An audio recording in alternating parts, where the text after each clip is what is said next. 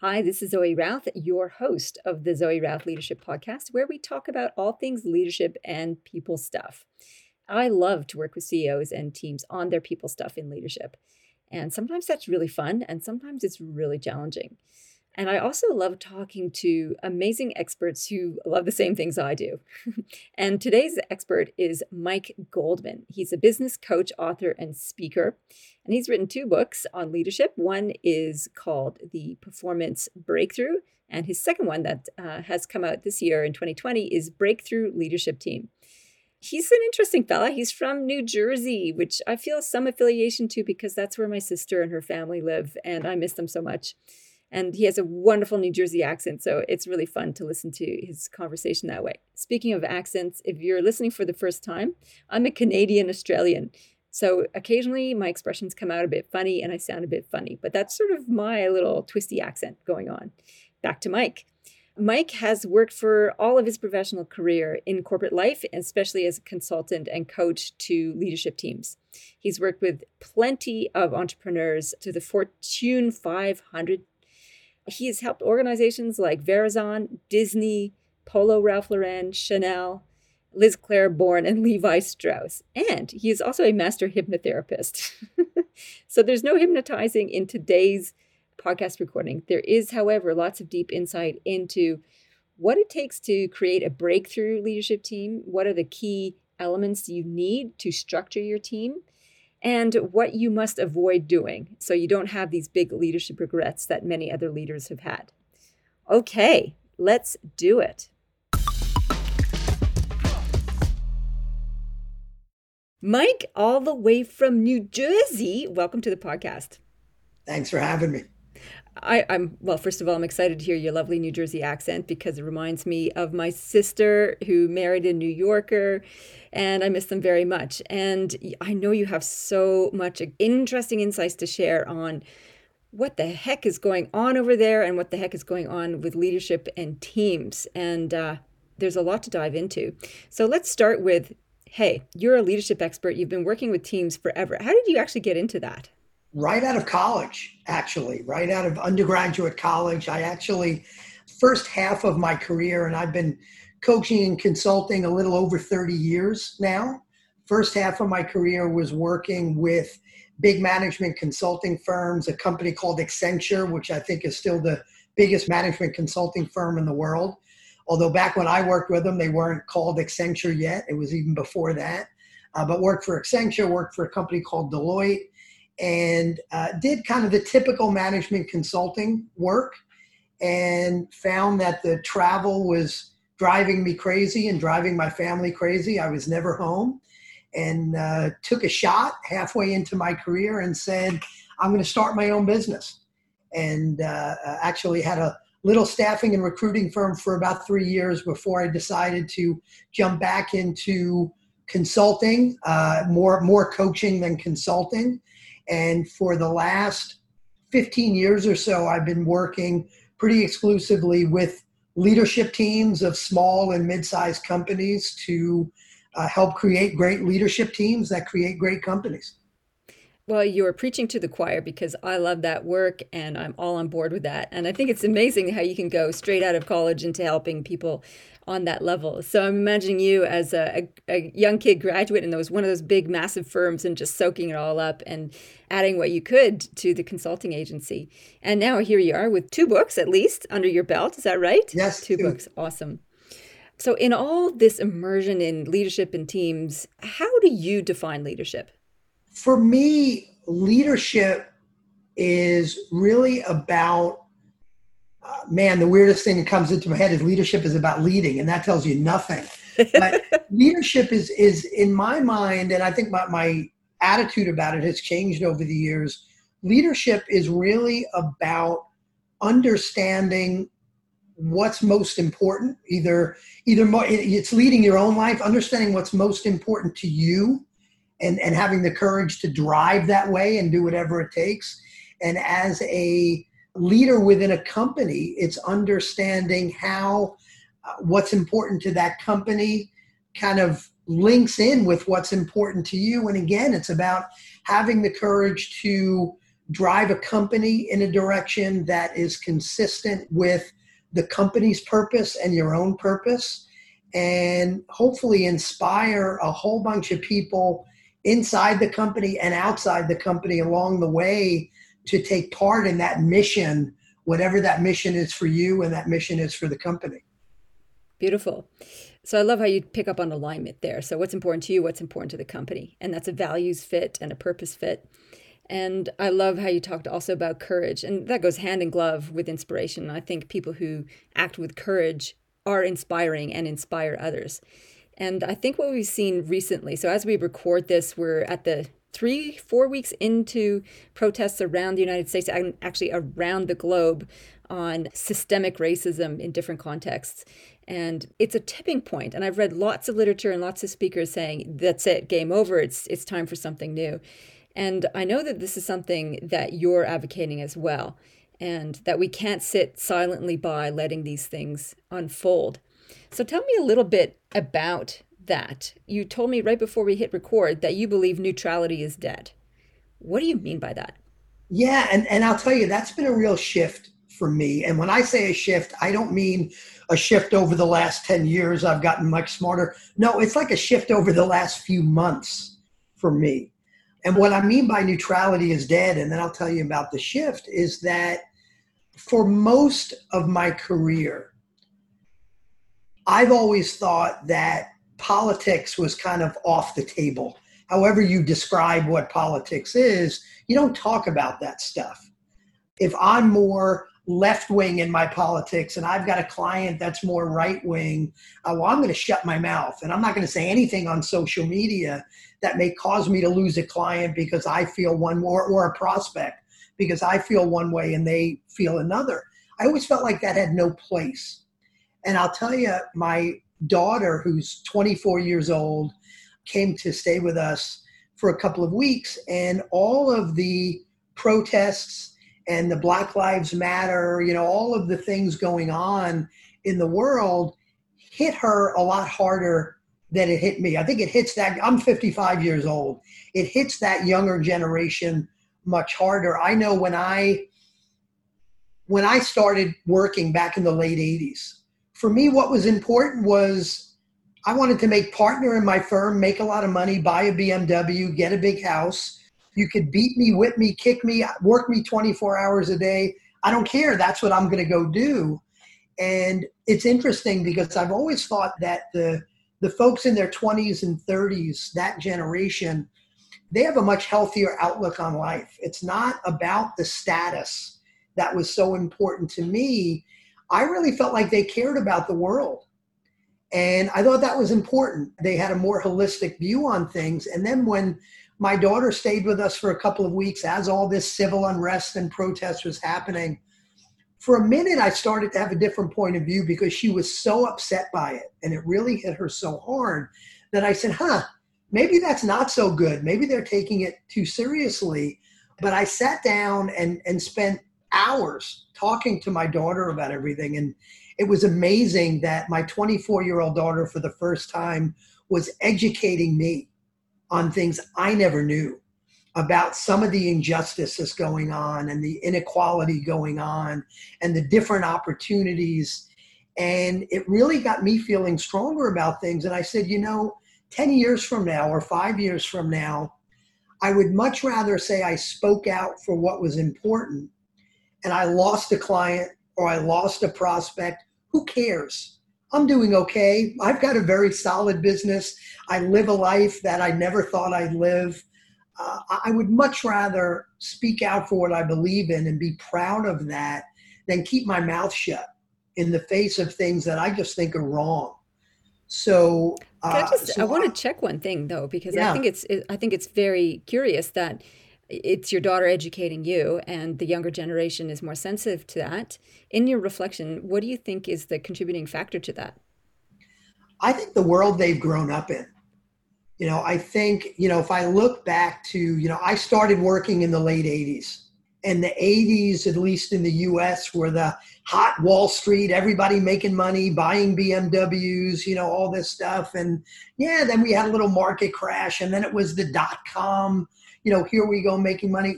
My early years growing up were about trying to do better than the previous generation, seeing the opportunity out there. And it really was, I'm almost embarrassed by it now, but for me, it was about making as much money as I could and getting that status of the cars and the houses. And I think the folks today, I was about to say kids, but they're young adults. They're not kids, but the Come folks in on. their 20s and Anybody under 30 is a kid. yeah, I think anybody less than 50 is a kid these days. But they grew up in a much different world, and they've grown up with so much change, and not all that change being good, from 9/11 to wars for many years to, recession hitting and, now to COVID-19 and all the racial violence going on and some of the real polarization that I never saw as a kid. Of course, I see what's in the U.S. It's so polarized that the political left can't even talk to the political right anymore. And they're both at fault for that. They can't talk to each other. So I think our kids in that generation have grown up in a much different world. Social media has meant they're exposed to a lot more. And I think they're understanding, frankly, better than I ever did, what's really important. Where I think I had a much more selfish outlook that as long as I was doing fine, then the world was good. Why did I need to care so much about what else was out there? And I've certainly got matured over the years. And, I was out in Uganda a few years ago working with some entrepreneurs out there. It's not like I didn't care about the world. I've done a lot, but I think what's going on very recently for me has taken it to a whole other level. And I think the folks in their 20s and 30s were already there. I think you're right. I mean, we can't underestimate how impactful it is to have the internet. And that's a significant contribution that only arose in, the 80s? I didn't have email before 96, and these guys, they're all over that sort of thing. And I think that interconnectivity allows us access to information and situations we haven't seen before. Well, the other thing I think it does, because that sounds very positive, and I think it's very positive, but it's also very negative. Because if you think about the information people are getting, they tend to hit the sites and be connected with the people who believe what they believe. That's absolutely true. It becomes more and more polarizing as the years go by. And that just seems to me like it's an explosion waiting to happen. Have you read Tim Urban's website, Wait But Why? No. Okay. I will send you the link and I'll post it in the show notes. He's an American. He's done this incredible series of essays on how it came to be so in the United States in particular, the long history of us and how we got to this polarization. And one of the things that you just said is contributing to that. Search engines zoom in on what you pay attention to, and therefore you get this reinforcing loop. So the more you search on that, the more information you get about it. And you become isolated in your own thought bubble, your own values bubble. And it does make it very difficult to be able to see perspective from somebody else's shoes. So given all that, how do you know that your point of view is worth sharing if we've all been indoctrinated by these self-reinforcing loops? How do you know what is right? It's a great question. I don't know that any of us know. I think we have our version of what's right, but I believe very strongly. What I believe is not always so easy to execute on, but I believe very strongly that everybody's just trying to do the right thing. I mean, that's one of my basic premises, and I learned it from another coach many years ago who taught the 6 laws of the universe. And frankly, I don't remember what they all were, but the first one is everybody's just doing the best they can. And by the way, I think the last one was like everybody needs a coach. So it was like it was kind of self-serving. But that first law of everybody's trying to do the best they can with the resources they have is really something I believe. So when I find that people don't believe what I believe, and I may just believe in my gut they're wrong, at some level, I need to make sure, and again, it's not always so easy to execute on this, but I think we need to open our minds up to understanding that other point of view because I believe if we have different points of view, it's because we have different information. I don't think it's because my heart is better than your heart and you're a bad person and I'm a good person. No, I think we're all trying to do the right thing. So in the US, we have CNN, which is a little more left-wing Democratic, and we have Fox News, which is certainly more right-wing and Republican. And I'll be honest, I'm more of a CNN guy most of the time, although I try not to watch the news much at all because it just drives me crazy.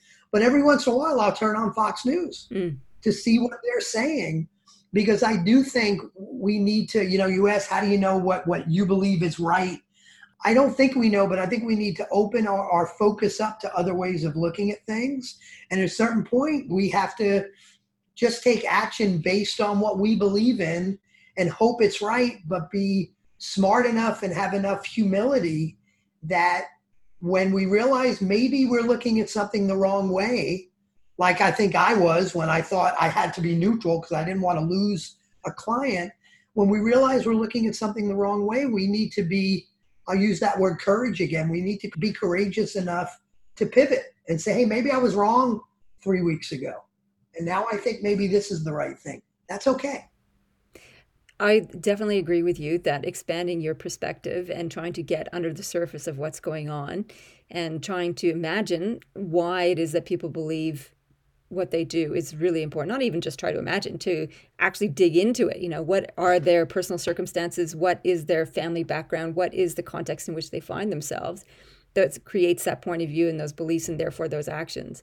And it's only when we do that we can start to achieve that sense of empathy and connection with others and actually have conversations. As you said, the left and right wing can't even have a conversation because they're kind of like the opposite ends of the magnet. They just repel. And that's not going to get us anywhere because we all live on the same planet. And unless we have conversations and connection, we're not going to solve any of the issues that are affecting all of us and not just our own little patch of ground. So big picture stuff. I want to get into the topic of your latest book, Breakthrough Leadership Teams. And I think everything we've just spoke about feeds into that, because a team is nothing but a collection of individuals with their own point of view. And sometimes that goes well and sometimes it doesn't. So what's your key insight from researching and writing this book? Yeah, a few things. And I guess I'll start off by telling you why I wrote it. I've been, like I said, coaching and consulting for more than 30 years, working exclusively with CEOs and their leadership teams to grow their businesses. And I woke up middle of the night, splitting headache, couldn't fall back to sleep, weird thoughts going through my head. And all of a sudden, a random thought came through my head. I always thought what I did is I worked with companies to help them grow. And a random thought came through my head that what I do is I help build great leadership teams. And I said, okay, well, that's not earth shattering, but I've never really thought of it that way. And that is what I do. And I got up that morning and I had in my head that I wanted to write my second book, but I couldn't figure out what I wanted to write it about yet. And so, of course, I had this, building great leadership teams, I read about a book a week. And I said, I don't remember ever reading a book exclusively about how you structure a leadership team and how you develop it and how you create culture on it and how you assess talent. I don't remember reading that book. So I went on Amazon, of course, and I said, let me find a book because I ought to be reading a book on that if that's what I do. And I couldn't find a book on it that was exclusively about that. And I said, okay, I guess I need to write the book that I think I need. What I found is when there's a problem within a company, the root of the problem is always the leadership team. As the leadership team goes, so goes the rest of the company. And if you want to have a sustainably great company, you can't do that unless you've got a great leadership team. And when I interviewed, not only did I use the knowledge I have from 30 years of doing this for the book, but I interviewed a number of CEOs, and I only talked to very successful CEOs that have built great teams and great companies. And I asked them what the biggest mistake they made in growing their team was. And it's interesting that all except one, and I don't remember what that one said, but all except one said the biggest mistake they made was they kept the wrong person on the team too long. And it's amazing. And that's the issue I deal with a lot of my clients, where they keep C players on the team or low B players on the team way too long. And it just has such a cascading effect down throughout the leadership team. So anyway, I thought it was critical to write, I think, the book on how you start with self-leadership and then how you structure the team, find the right people for the team, execute as a team, and develop that team. So I'm curious about structuring the team. So tell me about what you believe is important with that piece. People don't typically think about the structure of their leadership team until they have a fire to put out. The CEO is also the head of sales and marketing until all of a sudden they're so busy they can't handle it anymore and they have no sales pipeline. Or you have the head of administration is doing finance and HR, and then at some point they have so many employees that the HR work isn't getting done and people start leaving and they say, oh my God, we need a head of HR. People don't think about the structure until they have a big problem. And what I do with my clients and what I talk about in the book is you need to project your business out.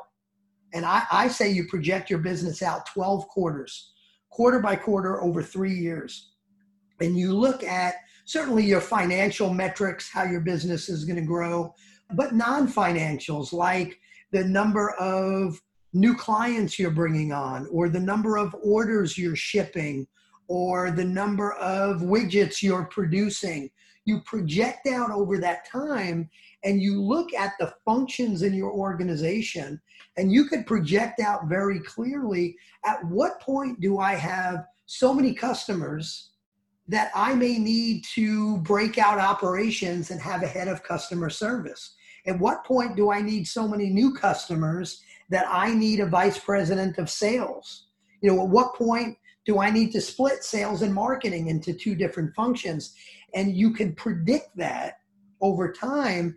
And now you could look, instead of saying, oh my God, things are falling through the cracks, we better hire a head of marketing, is you should know 6 months before you need somebody. Hey, if we're growing at this rate, this is what we're going to need 6 months from now. So let's start developing someone internally to fill that role, or let's start looking outside to fill that role. So you've got that role when you need it, as opposed to having that filled 6 months after you already have a problem. That makes total sense. So that's really useful on the structure piece. Tell me about how you go about building culture within the leadership team. What are the key principles from your point of view? Yeah, the key principles for me are, I call it the 3 V's. The first V are values.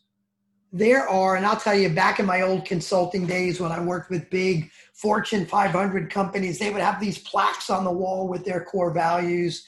But if you asked anybody what their values were, they didn't know unless they looked at that plaque on the wall. It was meaningless. With the work I do with my clients, those values are everything to them. Those values are non-negotiable behaviors that everyone has to live by. And we go through a painstaking process to figure out what those values are, to communicate those throughout the organization. And it's got to start with the leadership team. The leadership team has got to be the model for living those values, modeling those values. So the first V is values. The second V is vision. The leadership team, they all need to be evangelists of that vision, whether it's a 10 to 15 year big, hairy, audacious goal, or it's more of a 3-year vision of where you're going to be and what differentiates you in the market. There needs to be a vivid, clear picture of where you could touch it and smell it and taste it, of where we're taking this company. And the leadership team really needs to be evangelists of that vision. So first V is value, second is vision. The third is the hardest. The third is vulnerability. And most people look at vulnerability as a negative thing.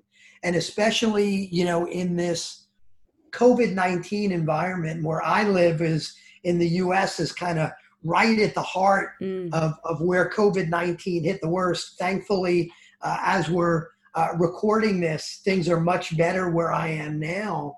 But leaders thought they had to put their Superman cape on and be perfect for everybody else. We're going to get through this. And I know we're all working through Zoom and it's a different environment, but it's fine. And I'm not having a problem. And that's great. Yes, you've got to be strong for your people, but you've also got to be a real human being. You don't have to have that superhero cape on, because if you're not vulnerable, showing some level of vulnerability with your people, letting them know that you're struggling a little bit too. Now, don't be curled up in the corner crying on a Zoom call. That's not very helpful. But if you're not being open and honest and being a real person with them, they're not going to be open and honest with you. And if they're not open and honest with you, you're not going to know the kind of problems they're having and what's going on in the organization. Pat Lencioni, who wrote a great book called The Five Dysfunctions of a Team, that if you have anybody listening to this, if you haven't read it, right after you read my book, go read his book.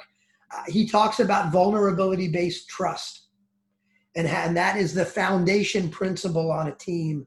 So those 3 V's again, first V is values, second is vision, and the third is all about vulnerability. Those are fabulous and absolute cornerstones for a solid culture for sure. I want to come back to that question that you raised. One of the biggest insights you asked of leaders over their time, what did they do? What was their biggest mistake? And that was keeping around the not even underperformers, but the wrong people in the wrong seats. Why do you think it is that leaders keep those people around? It's an interesting question.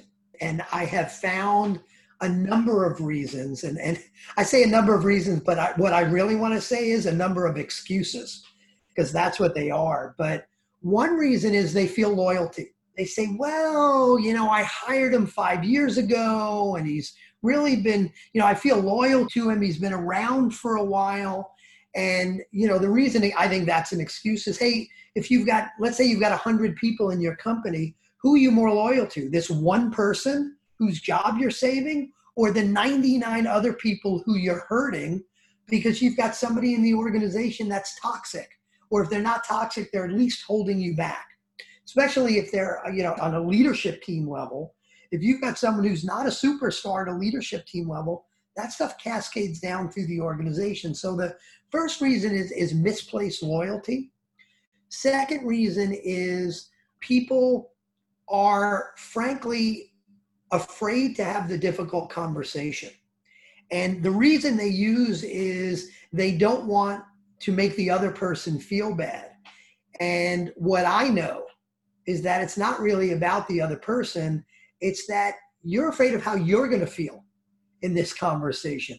It's a hard conversation to have.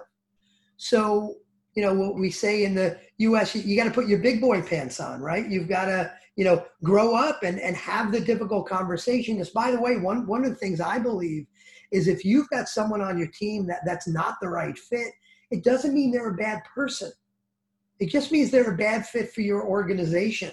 By you keeping them around and protecting yourself from having that difficult conversation, you're hurting them because they've got the ability to go be an A player somewhere else. And you're keeping them around to be a B or a C player by you. I'm really surprised that really experienced CEOs struggle with that. You would think that by the time you get to CEO role, you got that all sorted out, especially in the larger companies that you're talking about. They really don't. Difficult conversations are difficult. That's why they're called difficult conversations. And they haven't all mastered that. The other excuse I hear is, well, no, they're not doing a good job, but if I let them go, I'm going to be short-staffed. Yeah, okay. And the challenge with that argument, you could almost see the logic in that, but the challenge with that argument is, what we've all seen is that there's a philosophy called 1=3, which was created by a guy named Kip Tindall, who started a retailer in the US called the Container Store. 1=3 says one superstar equals the productivity of 3 mediocre performers. That's interesting. That is interesting. And it conflicts a little bit with the idea that you don't want a team of superstars. You want a superstar team. So meaning that, you can have a superstar performer, but they've got to be a team operator as well. Right. I think absolutely you need both. But really what you do need a team of A players. And by the way, that's another excuse. Some of my clients say, well, I can't have all A players on my team. They're all going to want raises. They're all going to want promotions. And I'm astonished by that people would say, we need B and C players. We can't have all A players. And I say, you know what? You're going to have to trust me on this. If you had all A players on your team, trust me, you will be growing so fast and so profitably that you will be able to give them all raises and promotions. Get them to be A players. And especially at a leadership team level, if you've got even a B player at a leadership team level, A players do not like working for B players. B players don't typically hire A players. So if you have anything but A players, or at least B players with high potential to become A players, if you have anything but those folks on your leadership team, you're hurting your company. And yes, you don't just want a team of superstars. You need people that fit. You need people where if you leverage all of their strengths together, you've got a superstar team. But you really can't afford to have B and C players on the leadership team. Yeah, that makes sense. You want everybody to rise to the level of the top performers, not just, sink to the bottom, the bottom performance. What are 3 signs that you actually have an A-star performing team? Like if you were to evaluate a team for their high performance, what would be some indicators you would see? Well, I'm going to tell you kind of the micro view and the macro view. In the micro view, I actually have, and if anybody wants to go to breakthroughleadershipteam.com, there's an assessment of 6 different key areas that help you understand where you are on this breakthrough leadership team journey. That's the micro level, and I'm not going to take you through that because we'll be here a long time if I took you through all those details. But the macro level is really about, I believe, 3, and you said 3 things, and I think it is about 3 things, not just because you asked the question that way. One is, you've got a great leadership team, a breakthrough leadership team. Number 1, if you have consistent top and bottom line growth. If you think you have a breakthrough leadership team and you're not growing or you're not growing profitably, think again, something's wrong. You don't have a breakthrough leadership team. So number 1, it's top and bottom line growth. Number 2 is you are creating a growing, fulfilling environment for your employees. It's not just about money. My whole purpose for my business is not really about helping companies grow. It's about impacting as many people as I can so they feel fulfilled by what they do for a living. I want to make the word retirement a dirty word. I want everyone to love what they do. So number 1, it's top and bottom line growth. Number 2 is, does everybody love what they do in your company? You're creating a growing, fulfilling environment.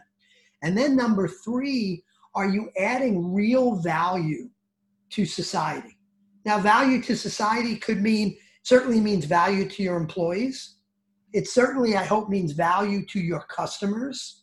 And hopefully it goes beyond that. Hopefully you're doing something that you believe in. To go back to talking about leadership earlier and doing something, being courageous enough to take action on what you believe in. Hopefully as a company and doing something you believe on, it's got a bigger positive impact on society. Yeah, that's great. I think those are really wonderful criteria, from the pragmatic through to the ethical and purposeful ones. So you've been dispensing advice for 30 plus years. What is a great piece of advice that you've been given? That's a great question. I've been given so much great advice over the years. One piece of advice is that every once in a while, you've got to do something that scares you. I'm 55. I got that piece of advice when I was 50 years old. And the first thing I did with that advice is I said, ever since I'm younger, I've been kind of the funny guy around the table. And people say, oh, you should be a stand-up comic. And I knew they said that, not, just telling me I was funny. And I said, you know what I'm going to do? I'm going to take a course in stand-up comedy, and I'm going to get up on stage in Manhattan in a club and do a 10-minute comedy act. Scared the hell out of me. That would scare the hell out of me too. Scared the hell out of me. And I did it, and it was so much fun. I wasn't quitting my day job. I was okay at it. I wasn't great, but it was so much fun. And, last year, I did 30 days of training on something called neuro-linguistic programming in Whistler, British Columbia. back in your old country, but out on the West Coast. And, to me, that advice of just finding something that's going to get you out of your comfort zone and scare you, I think that's how we grow. Yeah, nice. So I hope you're not saying that British Columbia was a scary place to go. No, oh, it's beautiful. Whistler is gorgeous. Yeah. Yeah, it is. It is beautiful over there. And I look forward to being able to travel once more to see it. Um, where can people get a hold of you and where can they find your books? Well, they can find my book on Amazon. On if you like an ebook or a physical book, or if you love the sound of my voice or my New Jersey accent, you can get the audible version. My website is Mike hyphen or dash. I don't know I don't know the best way in Australia to say it. If it's a hyphen or a They dash, both work. both work. Mike-Goldman.com. You could also go to breakthroughleadershipteam.com, and that's where you could order the book through Amazon through there, but also there are a number of tools from my book that you can download there, as well as a breakthrough leadership team assessment, which is a free assessment that will assess where you and your leadership team are on this journey to create a breakthrough leadership team. Oh, fantastic. Well, good on you for doing a number of scary things, including writing 2 books and showing up on podcasts and being a stand-up comic. Mike, it's been fantastic to have you on the show. Thank you so much for sharing your insight and wisdom all the way from the other side of the world. Zoe, thank you so much.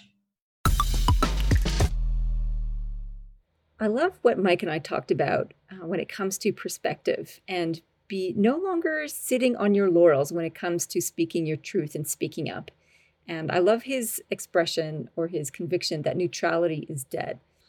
I think he's right. We need courage to express our convictions, not in the I'm right and you're wrong kind of way, but to speak up on things that we believe are harmful to others, that we believe are not in service to more people. And I think to be open always to other people's perspective is one of the critical takeaways. And I think to question always our own beliefs and to rinse it through an evaluation of, is this a good principle? Would this be of service to others, not just to me?